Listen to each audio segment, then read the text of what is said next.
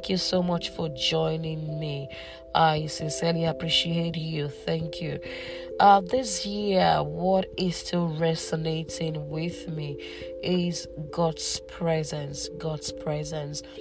And there is something about Psalm 16 that makes me chuckle. The beauty of God's love, the assurance of His love and protection, the affirming of Father's guidance and Father's promise.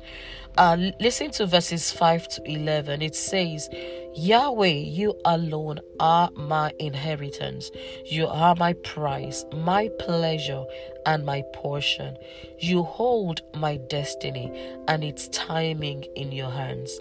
Your pleasant path leads me to pleasant places. This is Psalm 16 verses 5 to 11. The easy translation says, You, Lord, are all that I need. What you give to me is enough. For me and for my descendants, God's presence is enough for me. I am overwhelmed by the privileges that come with following you. The way you counsel me makes me praise you more. For your whispers in the night gives me wisdom, showing me what to do next.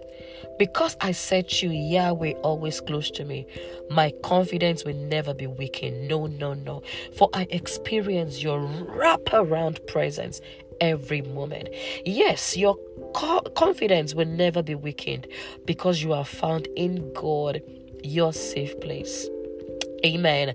And I love the way the Message, translation relays it. It says, now you have got my feet on the life path, all radiant from the shining of your face. Ever since you took my hand, I'm on the right way. What am I, trying to say here? This year, pursue God's presence. God's presence is enough. Let's pursue God's presence. Let's cherish God's presence like never before. Let us prioritize God's presence like never before. And all others will be added. Joy will be added. Clarity will be added. Peace will be added. Guidance will be added as we pursue God's presence. Protection will be added. Solution will be added. Provision will be added as we cherish and prioritize God. You just name that burden, that need, name it. They are all embedded in God's presence. Just remember that God's presence is enough for you this year.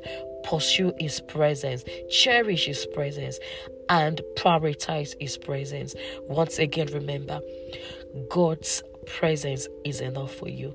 Thank you once again for joining me today. God bless you, and bye for now.